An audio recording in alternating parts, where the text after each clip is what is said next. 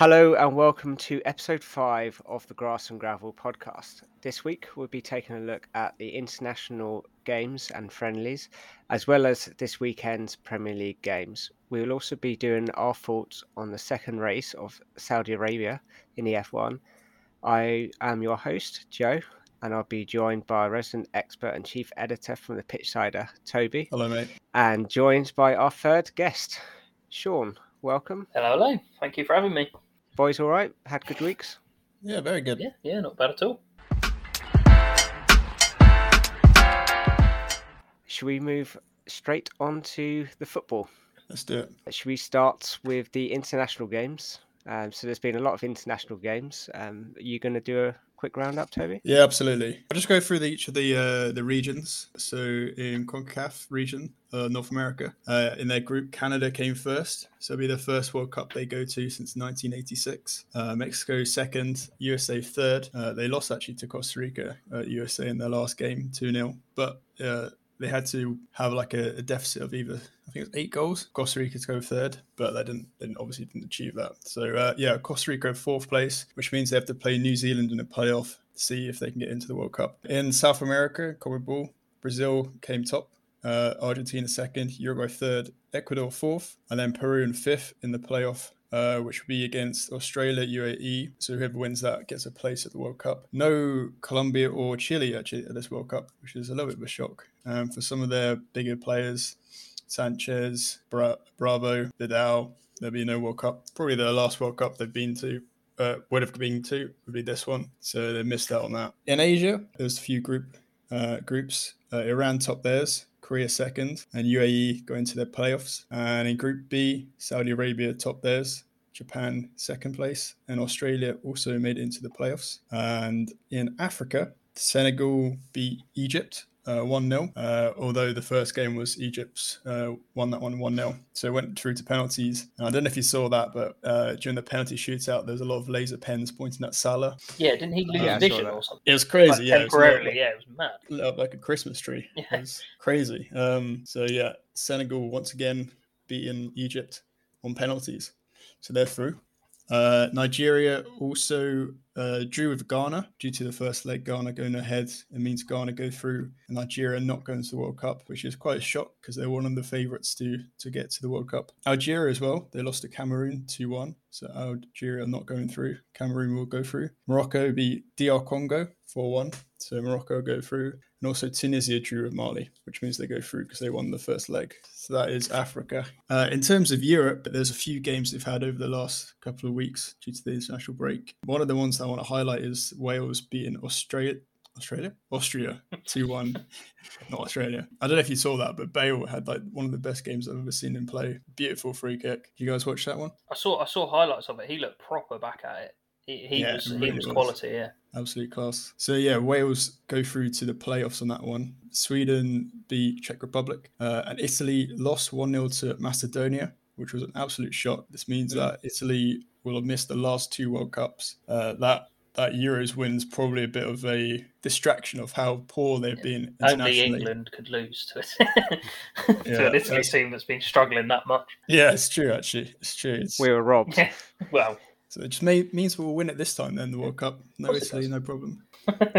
Portugal beat Turkey 3-1. Burak Yilmaz missed a penalty, and then straight after the game, he retired. And then after that, there'll be a few more games, which were Portugal beat Macedonia 2-0. So that ended Macedonia's quite nice run. Bruno Fernandes got 2 goals for Portugal, which were his first goals for Portugal that are not scored in a friendly or against Luxembourg.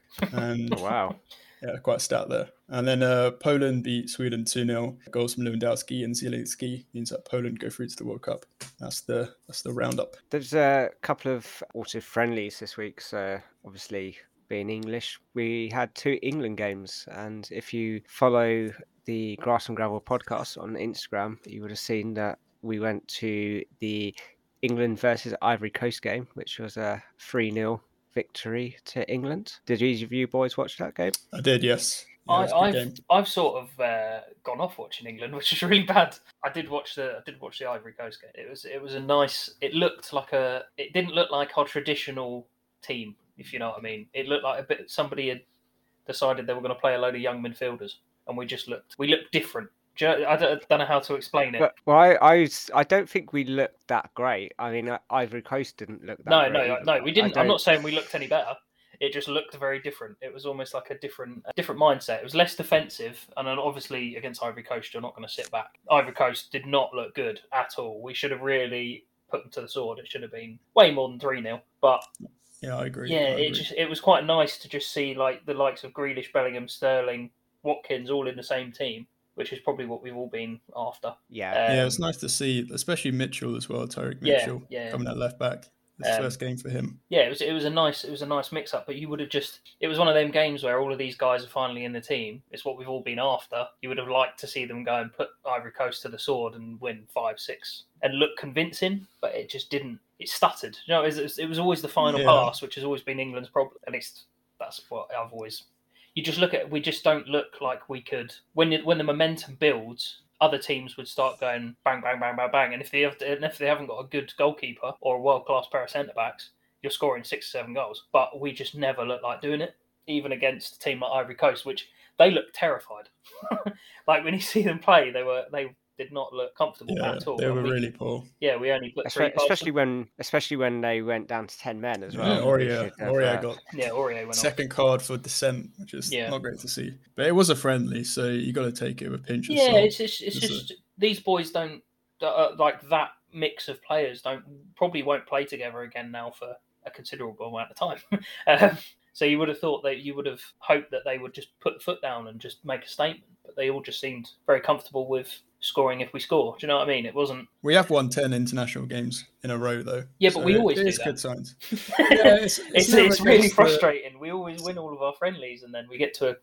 I mean, obviously Euros is an exception, but usually we win 10, 11 games in the run-up, and then we never build the momentum that other teams would build by winning 10, 11 games. England always seem to look the same. When you play against the sort of same teams over and over again in qualifiers, it can be sort of a bit boring for viewers, but also for the players, it's not as challenging. Yeah. Playing games like Ivory Coast, though, I must say it's not a team we also play against, so it does pose a good challenge, especially for the World Cup when we're playing against teams that we won't have played against recently. So no, in terms of that, it's a good result, I think. And yeah, it was a good result. You can't moan it's 3-0, but it was just I will find a way to.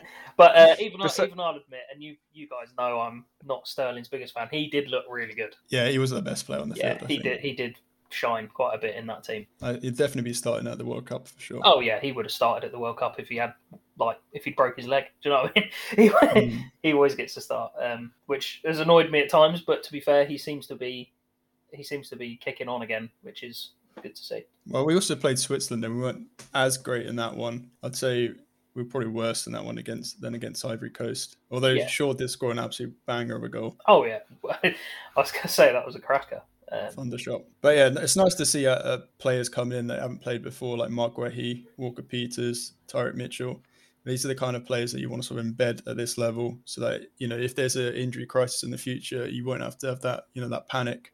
Especially with Chilwell at the moment, who knows if he's going to be fit? It's a bit injury prone at the moment, so having that option of other players, it's always good. Oh yeah, and it's good that they're all young guys coming through as well. They're for the future. It's not like we're bringing in people who are nearing the end of their best absolutely. years. You know what I mean, they're coming in at 22, 23. Some of them are even younger. Like Bellingham's coming in at. How old is he now? 17, 18? I think it's 19 now. 19 now, yeah. So yeah, they're all coming in right at the start, and you think, well, this is we've got 10 years of this. Do you know what I mean? So if it's not Swigan now, no, they've got time to be able to get into that the next decade squad. But some of these players, looked like he picked some of these players to be a showcase. Maybe getting them into maybe see what they can do to be picked for the World Cup. Yeah. I mean, I know we've got a good number of months before that, but you just got to think with players with Reece James and Trent all being out, if these players are fit, these will be in the squad. The other players like Walter Peters and players like Mitchell and that, they've got to fight for their position in this team. Yeah, that's why I was somewhat disappointed about the lack of just hell for leather in the Ivory Coast game, because you think all of these guys know their third choice in their positions. So if there is an injury in number one, then they could really have kicked on in that game, made a point, and possibly I know Southgate's quite stuck in his ways and he isn't easily changed, but they could have made a massive statement, especially against a team like Ivory Coast who were looking on the ropes for most of that game. But it is what it is. None of them made any massive mistakes. None of them have written themselves off. We didn't lose, so yeah, I think it would have been nice for some of them if they'd really kicked on, like if you'd seen some real domination in that game. Definitely. Because it was their chance. Like I say, we do a lot of friendlies against a lot of samey teams, like you were saying. And having a new opponent and a relatively mixed up squad, it was a chance for somebody to really stand out. And I feel like the fact that Sterling was the best player on the pitch, and we already know he's England's number one choice, it was a bit. Yeah, I think. Go on, Joe. I think Bellingham stood out in that Ivory Coast game as well because he did get man of the match. Oh yeah, no, yeah. But we all know, like sitting back, we all know that Bellingham is world class. Like he's playing week in, week out from the age of 17 in the second best team in Bundesliga. Like we all know he's brilliant, and he's just not got into the England squad because of reasons. But yeah, it would have been nice to see some of the newer guys on the scene to really kick on. But like, yeah, Bellingham is new in the England squad because he hasn't really been picked. But we all know he's top quality, so you would expect it from him. Which sounds harsh, but you know, if Calvin Phillips is still injured, then he's definitely in contention to be starting. Exactly, yeah. I think it's quite difficult for some of the new players coming in to make an immediate impact. I think what they did do was quite well. You know, no major errors. Yeah, that's what. Yeah, they didn't shoot themselves in the foot in any way. Yeah, didn't write themselves contention. Yeah. So it's positive, I'd say. Yeah. What did you guys think about Maguire getting booed? Just as a side. It's not great to see, but because for England, he's been very good for England. Yeah, I quite like him as an England centre back because of the way we play. Yeah, he's even in a three at the back, he's quite good. I think there's a lot of things going on from club wise, which does affect it. He hasn't been great for United, but that's not really the point when you play for England. Pickford hasn't been good for Everton, but when he plays for England, he's still very good. He's still class. You sort of got to disregard that in a way and just. Yeah. And I think it shows like we've got really short. Well, obviously we're not the kind of people that would boo a player for no reason, but it shows you how short of memory. Because even a couple of years back, like Harry Maguire is like slabhead headers. He's the finishing product from the old like Love Train and stuff like that when they were doing corners. He was like England's. He was one of the talisman, even though he's a centre back. And then he's one of our best players during the Euros. He's had two and a half bad seasons at United, but that hasn't affected his England playing at all. I wouldn't say they're bad seasons, though. I just think that he's a little bit error prone and he makes mistakes. I think it's just the team around him as well. It's not great. Yeah, no, United's got more problems than Harry Maguire, but he's an easy scapegoat because he tends to be the one that makes that final error if there's going to be an error. But yeah, I didn't see the point. But then also, it wasn't a huge amount of people that were booing it. No, because I was actually at that game and I didn't know until the next morning that there was actually booing in the stands. Yeah, because most people I was sat round with were cheering on Maguire to get his head on the ball every time we had a corner.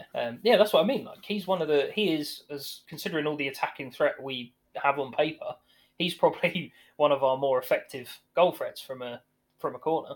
And and in an England shirt, he doesn't really make the same mistakes he makes in the United system. So it was a bit bizarre to hear that he was getting booed. Although during the United game against Leicester, it was nice to see the United fans chanting his name. Yeah. Showing some support for him. Should we move on quickly to the World Cup groups while we're still on the international games? Let's do it. That's big news. So England have drawn Iran, America, and either Scotland, Wales, or Ukraine, I believe, if that's correct. Yeah, that is correct. It's a pretty easy group. It's a fantastic draw in more ways than one. One, because we're definitely favourites for it. Yeah. Two, there's a lot of, political emphasis on this. Iran versus USA, England versus Iran, England, USA, Ukraine being there as well. Yeah, I do hope Ukraine get into the group. Everybody does, yeah. Yeah, and I hope we're in the position to be able to throw the game against them and get them second place. I don't know if we would, but I doubt it, but it would be nice. Yeah, it's quite hard to tell who was the second best team in that group, but regardless who goes through the playoffs, all of them are quite strong in each individual ways. I think in particular for the USA there and Canada as well. Actually, the following World Cup, the one after that, is going to be in Canada, Mexico, and the USA. So this is one that's sort of like a trial run for them. They've got a lot of young players, so it's more planning for the future. But they've still got good players, so they could make a real impact. I don't think we should write off Iran either because they've got some good players and they top their group in qualifying. Looks looks quite.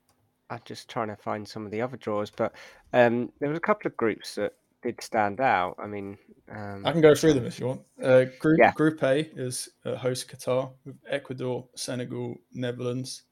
We said Group B. Group C is Argentina, Saudi Arabia, Mexico, Poland. Group D, France, UAE, Australia, Peru, whoever wins that one. And then Denmark, Tunisia. Group E is Spain, and then either Costa Rica or New Zealand, Germany, and Japan. Group F is Belgium, Canada, Morocco, Croatia. Group G is Brazil, Serbia, Switzerland, Cameroon.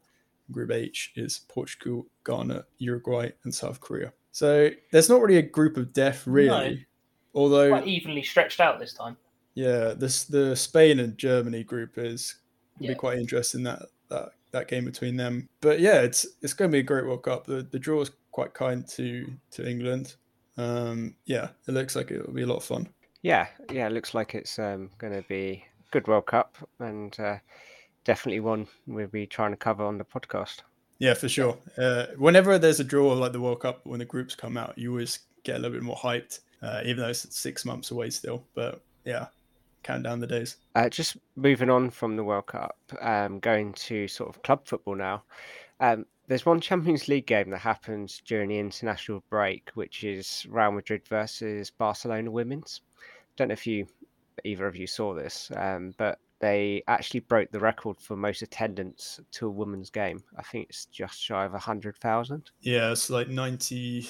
I can't remember the exact number, but the last one was during, I think it was America versus Canada in the 90s. Yeah, so it's a big story, big, yeah. and it's good for the women's game actually. I believe it was cracking. I think it was like 5-2 to Barcelona in the end, but Yeah, 5-2. I think in aggregate it was 8-3. and a lot of people are saying this Barcelona team is probably the greatest women's team of all time. They haven't lost a game all season. No, their goal Yeah. difference is like 114, which is pretty amazing. Oh, wow. So yeah, it's just giving that little shout out to women's football there. There's also been some Premier League news for next season. Premier League will go back to 5 substitutions. Mm-hmm. Do you think this is a good move for the Premier League? I don't know. I like the 3 subs. I think with the 5 though, when they bring it in, you can only bring them in at certain times of the game, at like half time, and then maybe 2 either side. So you can only make 3 in total subs periods of time. But I don't know. It's a weird one. It should probably help the bigger teams a bit more who have stronger squad depth and better players on their bench. I guess we will only see the reality of it once it actually happens. Yeah. I was going to say, you could sort of look at it as it will help the smaller teams because they can rotate out players, but most smaller teams don't have the squad depth to want to bring on 5 players. Like you couldn't, if you look at, I mean, we say smaller teams, all the teams in the Premier League have a fairly good, but yeah, you look at your Man Cities of the world. They could field like 3 first 11s and probably still finish top 4.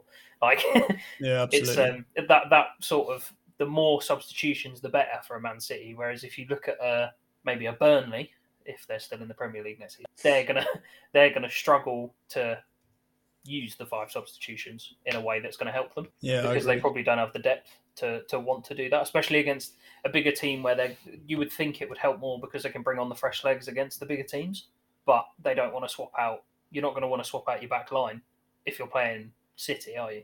You're gonna it's not necessarily going to be beneficial unless you park the bus and you bring off all your midfielders and put on 5 more defenders, sort of thing. I think for the big teams as well, when they come off from a Champions League week, it will help as well because they can still play some of their bigger players, but also have them rested at the same time. Yeah. So you can either get out of the gate and score loads of goals and then bring them all off, or you could do it the other way around, sort of thing. Precisely. So I don't know. We'll see how it works out, but some teams might love it, some won't. 5 subs has obviously been in the FA Cup and those sort of rounds, and there has been a few. I know now it's always the big teams that are left, but there was a few smaller teams, especially non-league teams, that did go quite far in the competition. So whether the 5 subs helped them would be Probably interesting did, to to be see. fair. Yeah, probably. I think in games where, not to be too on the nose, but in games earlier in the competition when you're playing a weaker side, like there's a couple of divisions down, you're probably more likely to not bring your best players at all, even if you do have 5 subs. So I feel like it's probably better for the smaller clubs at that sort of level of game. Like a giant killing is probably more likely if you've got more subs. Yeah. But once you even it out over a season, I do think it benefits the bigger clubs more.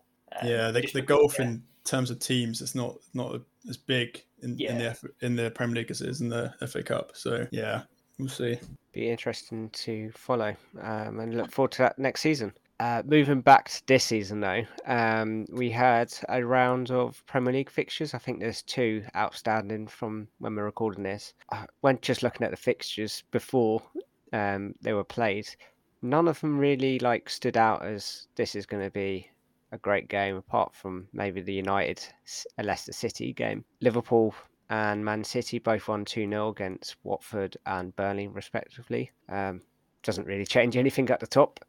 No. Good game. Liverpool, Gomez in the that ball in for was it Jota's goal? Yeah. It's good to see him back playing. Yeah, even if it's out position. But. Yeah. I mean, Jota should have scored a couple in that game. Yeah. Watching the highlights, his headers, he should have scored. There was one that was like a free kick or a corner, and he was just free man. His head must be a 50-pence piece. It's just kind of luck of the draw whether it goes on target when he heads the ball.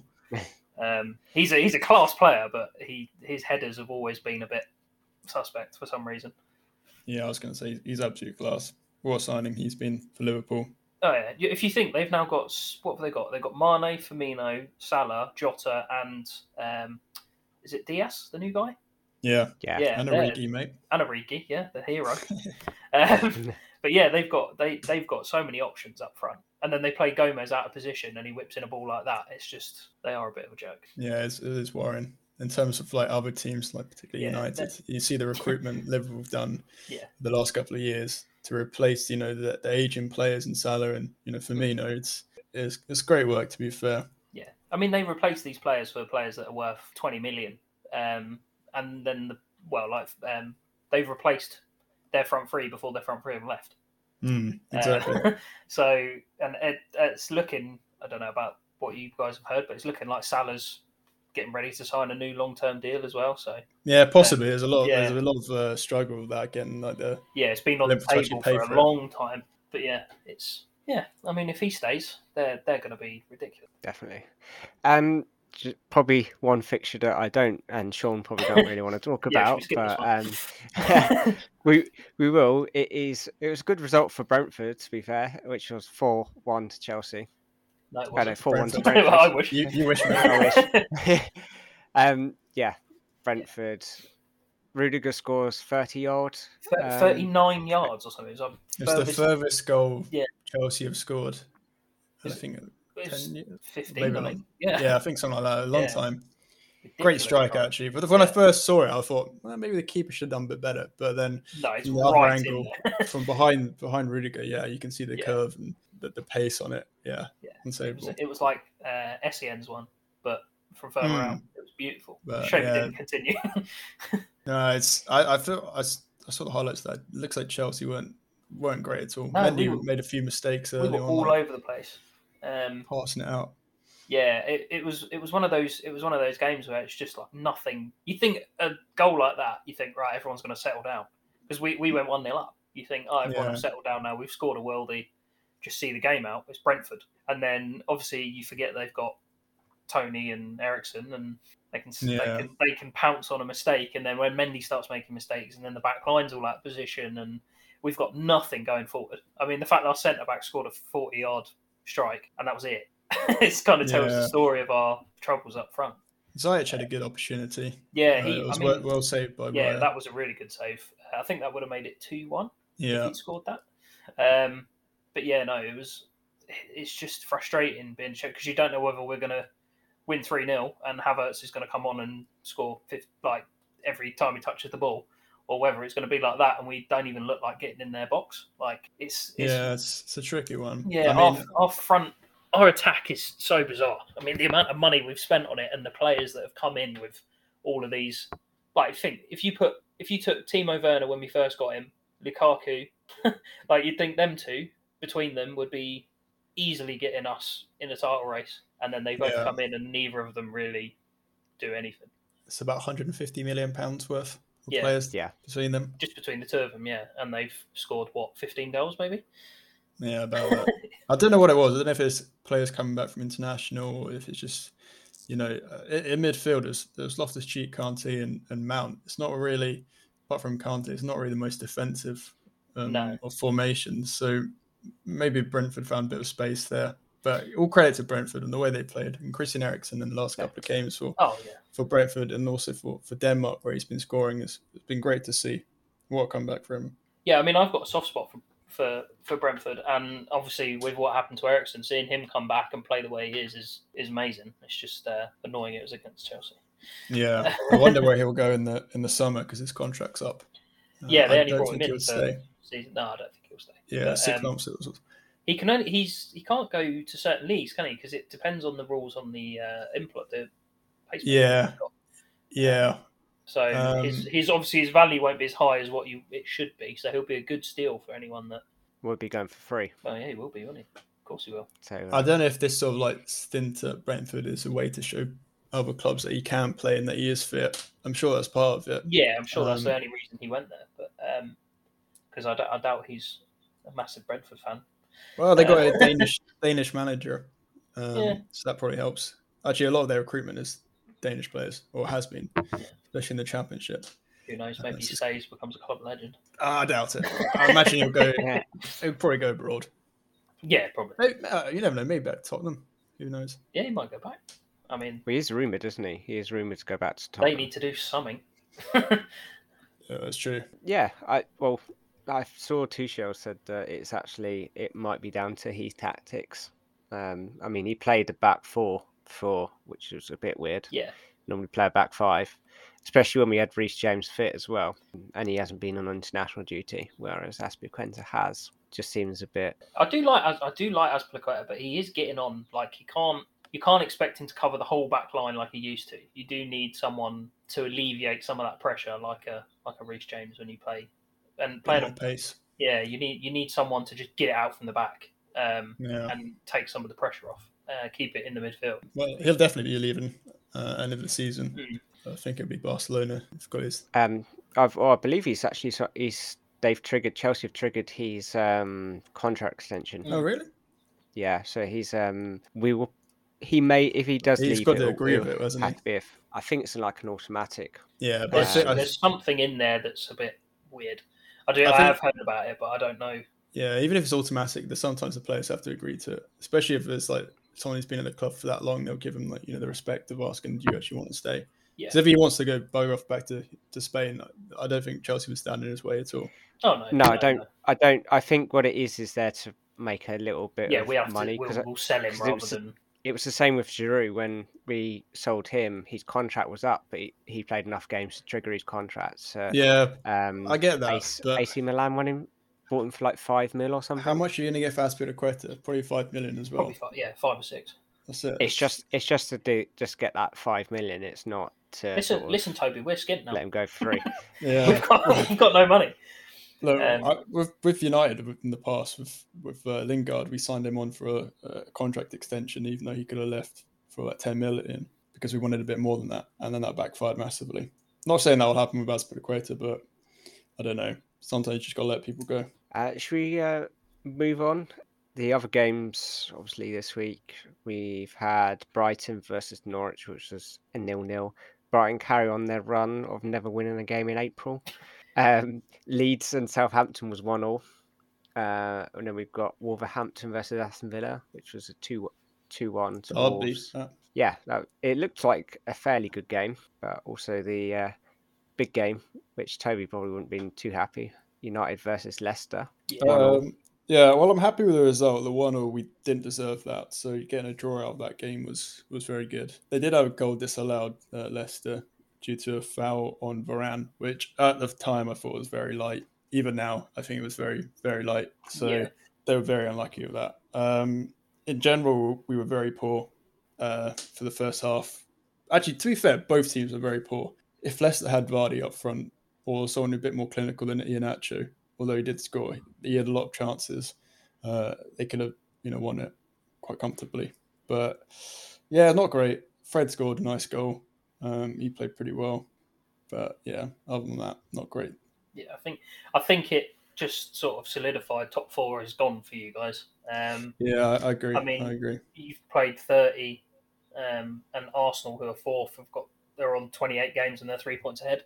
Yeah. And it's also made the just the Europa League places look pretty tasty, to be fair.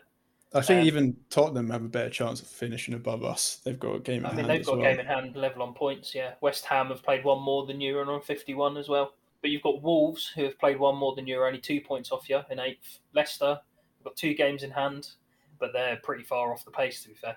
I think it's sort of, you've got Liverpool and City have run away with it, and then you've got Chelsea, Arsenal. We've got a tough run as well, United. Yeah. We got Liverpool, Arsenal and Chelsea coming up, Yeah. so they'll be pivotal actually. Yeah, I think I genuinely think you might miss out on Europe this year. I think Wolves might pip you. It's a real possibility. Well, I'm not sure about that, but we won't. I don't think we'll get top four. Champions League is pretty much. Oh no, Champions League's long gone. Yeah, I was talking about Europe in general. Europa. I don't know. The conference depends on other teams how well they do in their next few fixtures. Yeah, definitely. Just mentioning one game which we all haven't watched, but it's just finished while we've been recording. West Ham beat Everton 2-1. So that moves West Ham up to 5th in the Premier League, playing 31 games. Yeah. Obviously, just got 51 points, all level on Tottenham and United. Yeah. But it's good win. Michael Keane got sent off. Just moves Everton closer to that relegation. I mean, they're still 3 points clear with 2 games in hand over Watford, but good. It might spell a bit of motivation for Burnley. Could for sure. Yeah, I mean just scrape out. Burnley are on they've got 4 points. They're 4 points behind Everton, level on games. So it's It all depends about the form coming up. I mean, the running theme in the last few podcasts has been about Everton, really, and it's not going to change anytime soon. Yeah, Lampard is not the best manager. No, he's completely out of his depth. And some of his answers to interviews and stuff have been very worrying. He's just said fluke goals, nothing we can do. He's taking no responsibility or blame for what's happening. Yeah, I mean, you look at the way Gerrard has gone into management, and you look at the way Lampard's gone into it, and it's just two very different. Well, Lampard did really well at Derby, but that's because he got loads of free players on loan. He uses connections, which have worked out very well. Yeah, but then he just hasn't done any. He just can't cut it in the Premier League. His really, first season at Chelsea when we had the transfer ban was that was good. That was good, and then since then it's just not gone particularly well. I think he's probably very good at galvanising a team of players that want to impress. I agree. Everton don't look like they want to impress. He's probably better suited as a coach. Want to go. Yeah. He's almost should be a number 2 to somebody who really knows what they're doing. He will be soon. I'll tell you. Yeah. I don't think it's 5 this season. No, I think he'll probably be there to be relegated, and then that'll be if they stay up or get relegated. I don't think they'll keep him. Yeah. Let's just give some love to the Northerners, the Scottish people. Celtic beat Rangers 2-1 today in the Old Firm derby. Aaron Ramsey scored for Rangers, but the win for Celtic means they go 6 points clear, even though Rangers were ahead of them earlier in the year. So it's quite big. 6-pointer.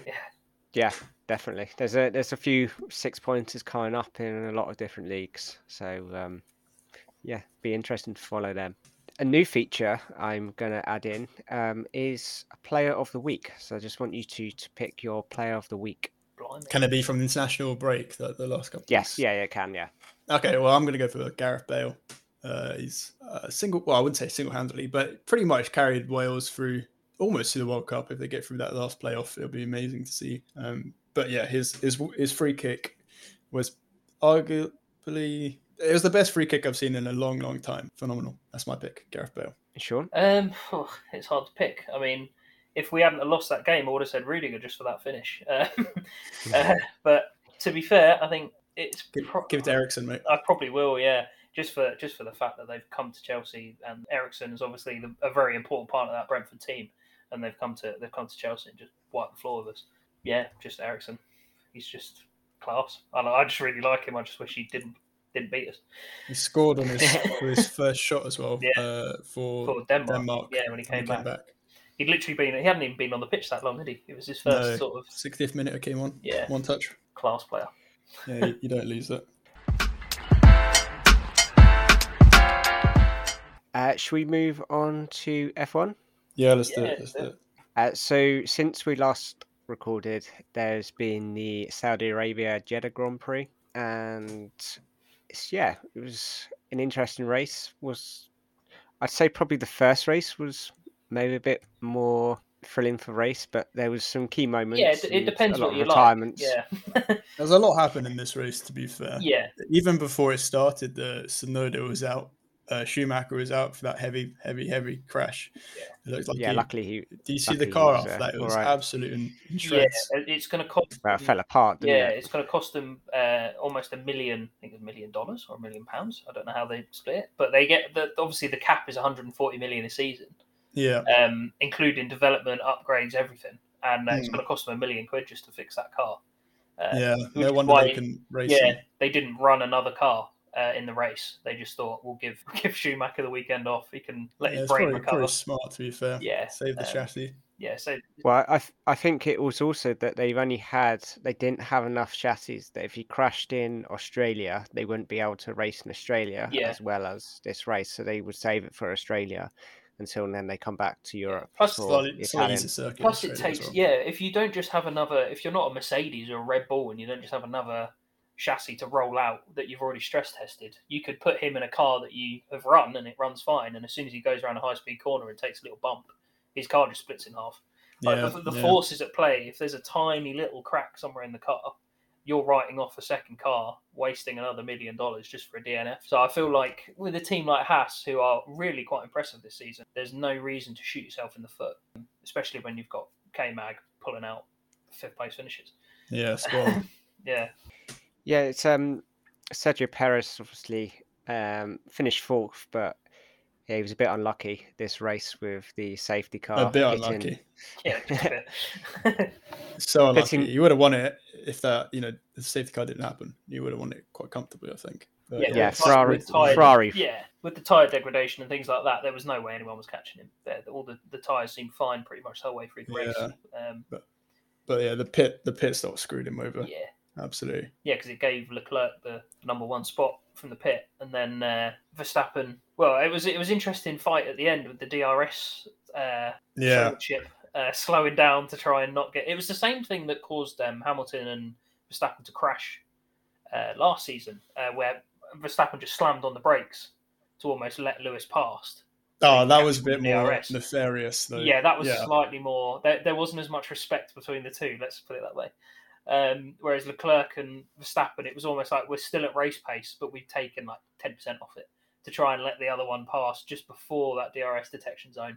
Yeah, it's very, very hard to break the DRS gap or to get out that 1 second gap. But once you do, you're pretty much fine. But that's what we want to see, though. We want to see that close combat fighting. I mean, the new cars are designed purely for that reason, that everyone can get within that second and stay there. It fights off that dirty air effect, and you can actually stay within that pocket, which should lead to more overtakes. Yeah, which is always a good thing, and it makes it a bit more interesting. Obviously, there was a little battle between Ocon and Alonso. That was great to see. Totally illogical, though. I mean, early on in a race, you do not want to be fighting your teammate. I don't see the point in that. But also, Alonso, his car packed in eventually. I don't know if that was a fault of him pushing too hard early on, but if I was a team principal, I'd be like, maybe race at the end, but first 40, 50 laps, just take it easy. Because the first 2 races, we've had a lot of powertrain issues, so letting your teammates race each other is a bit riskier than it normally would be. It's great to see, though. Yeah, it's good to see. It's always fun to watch. I mean, obviously, with the Red Bull engines, they're now in-house. They're making their own engines. So whether that's a bit of inexperience from them, I know of like AlphaTauri and teams like that. But with the Mercedes, whether it's the engines are pushing too hard because the drag is too much for them, and they're actually doing more work than more stress. Yeah, Yeah, because they're still porpoising. Yeah, they've admitted that they're almost a second and a half off the pace, and they've got their aero package completely wrong. I think over the next 3 races, they've got 3 upgrades. So they're doing something to the floor for the next race to fix the porpoising issue. Mm-hmm. And then there's another aero package on top of that for the race after. And then the following race, they're swapping out their powertrain. So because they have to go that long before they get a penalty, I think it is. That's why they've done it like that. Instead of doing it all in one race, they've stretched it out just to see whether the improvements actually fix anything. I was going to say a really poor race for Hamilton, but he did have a good run, actually. He brought off a few positions, and it was just that the pit stop that he missed, and then that kind of screwed him over a bit. But George Russell had a good race. Yeah, I mean, you can tell who's used to driving a crap car. Yeah, exactly. Yeah, That's Hamilton just seems to melt. Through. He can't really get a handle of his car. And then obviously you've given George Russell they're the 3rd fastest team on the grid, obviously. With George Russell finishing in 5th, they're the 3rd fastest team on the grid. And Hamilton finishing 10th after qualifying, 15th, I think it was? 16th. Yeah. Yeah, because he didn't get into Q2. So, yeah, it's quite poor from Hamilton. Especially someone with his experience, you'd think he maybe will have a handle on that car, but he's obviously had such a smooth, perfect machine for 6 years now. Yeah, 7 maybe years. He's pushing a little bit too hard. It's hard to tell. Yeah, he did say that the setup was completely wrong during quali. Yeah, which was pretty obvious. But yeah, it's just the next few races they need to sort it out. Yeah, Hamilton in particular. I think they will pull away from Haas, who seem to be the team closest to them in sort of 4th sort of position. I think they'll pull away from that more over the next couple of races. But yeah, it's nice to see it shaken up. But it would have been nice and to see Haas go from dead stone cold last to 4th best team on the grid, by the looks of things. So far, it's good to see. That's amazing. But equally sad to see McLaren fall from grace like they have. Well, they did have a good race. They did have a good race with Norris. He came Norris. 6th. Yeah. He said they're sort of coming back now. So whether it was a blip while they figured out what was wrong with the brakes or something. Ricardo retired though, didn't he? Yeah, there's definite issues within the engine of the car. But then that's all provided by Mercedes. Yeah, which this is the thing. So Mercedes powertrain is obviously not up to scratch. And then the aero package of McLaren is obviously nothing compared to Mercedes.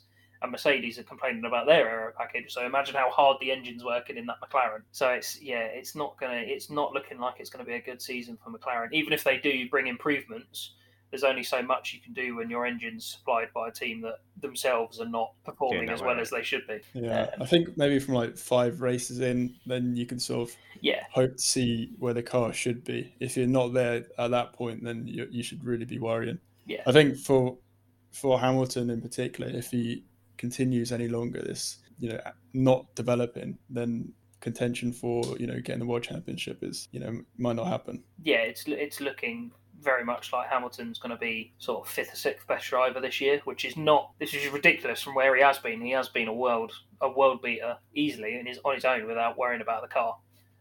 He's really off the pace this year. But obviously, it's massive changes to all the cars. Seeing that as many drivers have done this well with brand new cars, it's quite impressive to see. Yeah, we've still got 21 races to go, so it could be. This could all be completely change. wrong, and it could be upside down. Grandjean could win the whole thing. Who knows? China would love that. Just going back to Hamilton, continues to break records. He's broken another of Michael Schumacher's records. I don't know if you've seen this. Most appearances with the same team. Yeah, I saw that. I think it's 180. It was Schumacher Ferrari, wasn't it? Second. And also big news for American F1 fans. It looks like F1 will be going back to Las Vegas, but actually having a proper race this time, not round a car park.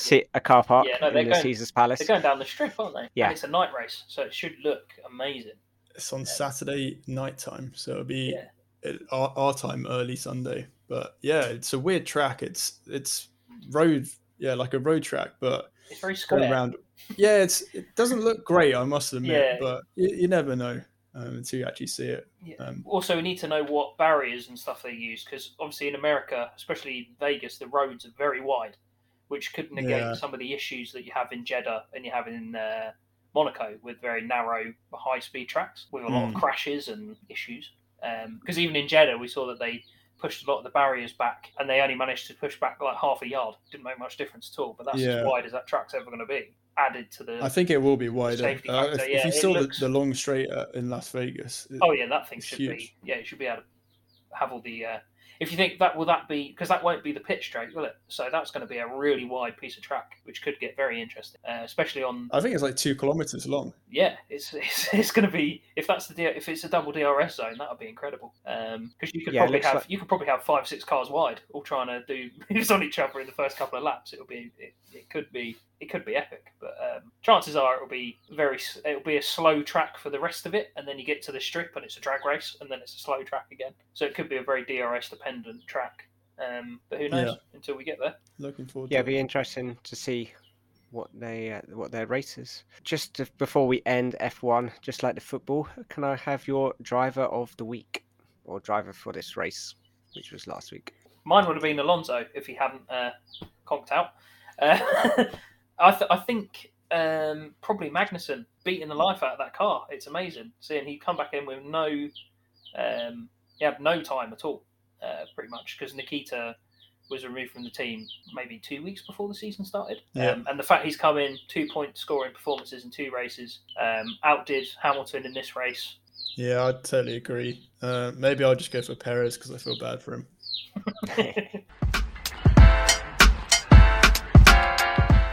So, since we last recorded, you've released a new article on the Pitchsider, Toby. I have indeed, yes. Yeah, it's on the pitchsider.com. This article is about the cost of English players and is there a premium that is paid for them.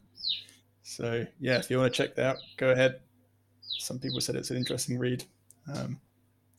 Yeah, I've read it and it was actually quite informative. I learnt stuff. So it was good. That's the aim of it. That's good. Should we move on to the quiz? The return of the Gravel versus Guest. Oh, I'm definitely going to let the side down.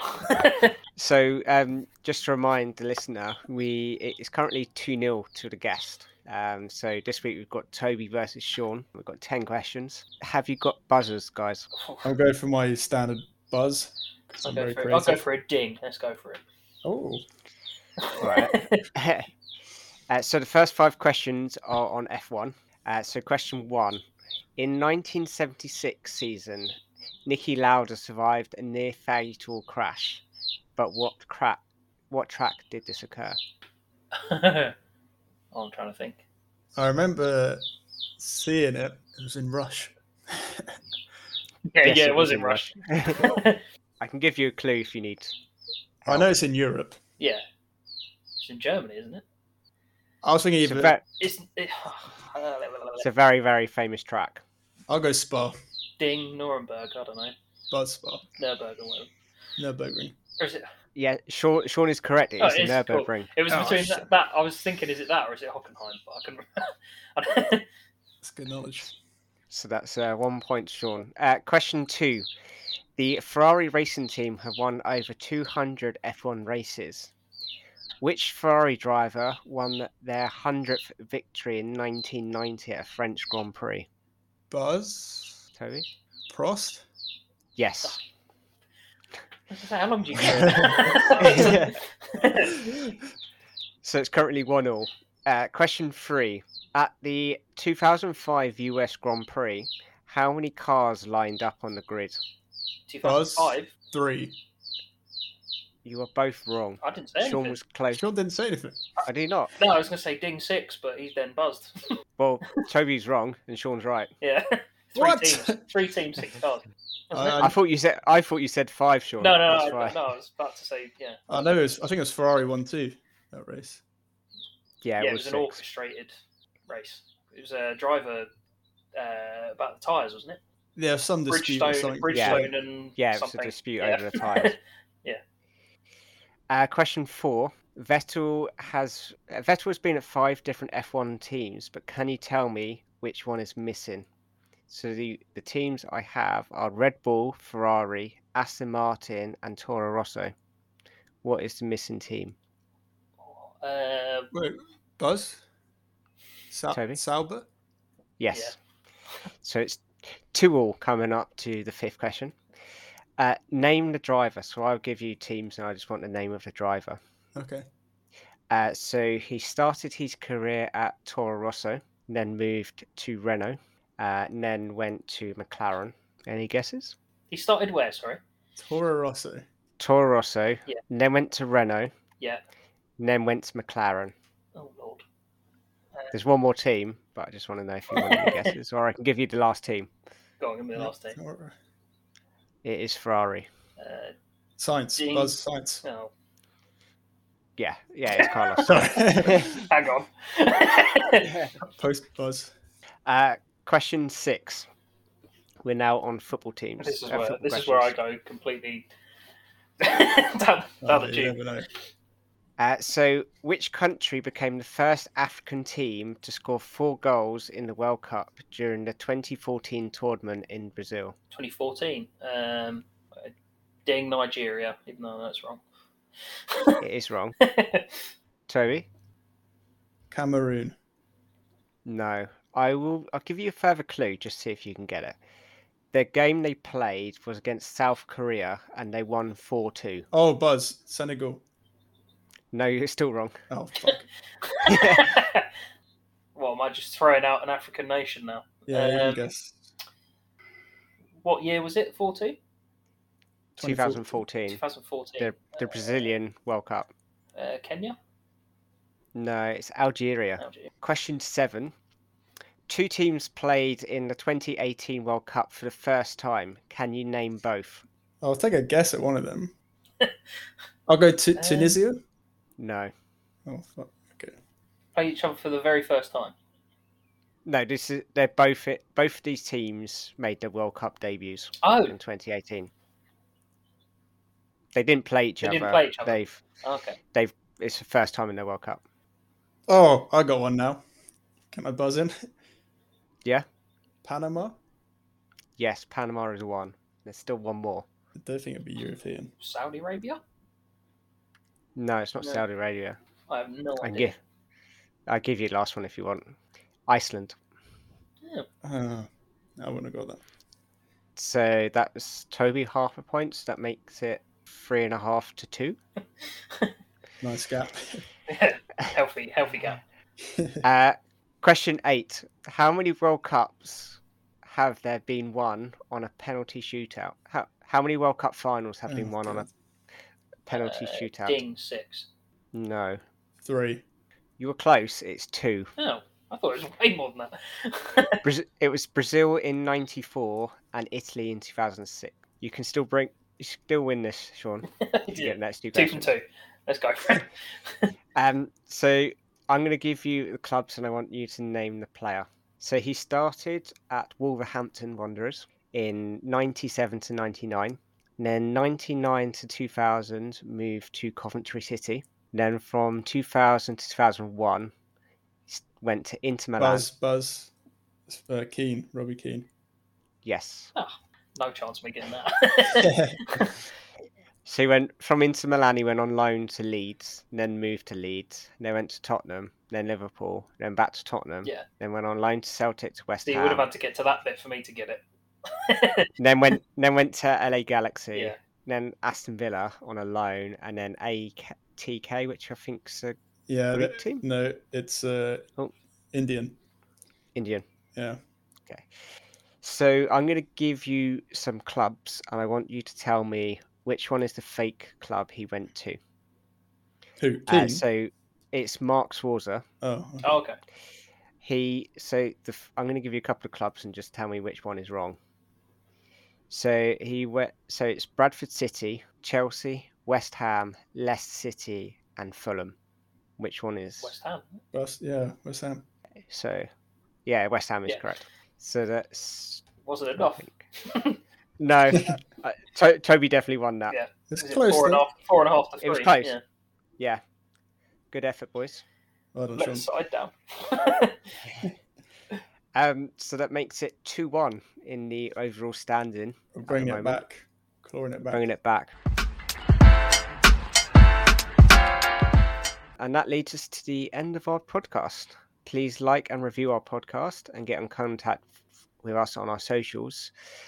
Twitter is @thepitchsider, Instagram is @grassandgravelpodcast, and Facebook is @the Grass and Gravel Podcast, or by email is grassandgravelpodcast@gmail.com with any questions or comments you have for us. We may feature them on the next episode. Thank you for joining us, Sean. It's all right. Thanks for having me. You're welcome. And as usual, Toby, thank you for joining me. Thanks, mate. It's been a pleasure. And thank you for listening, and goodbye.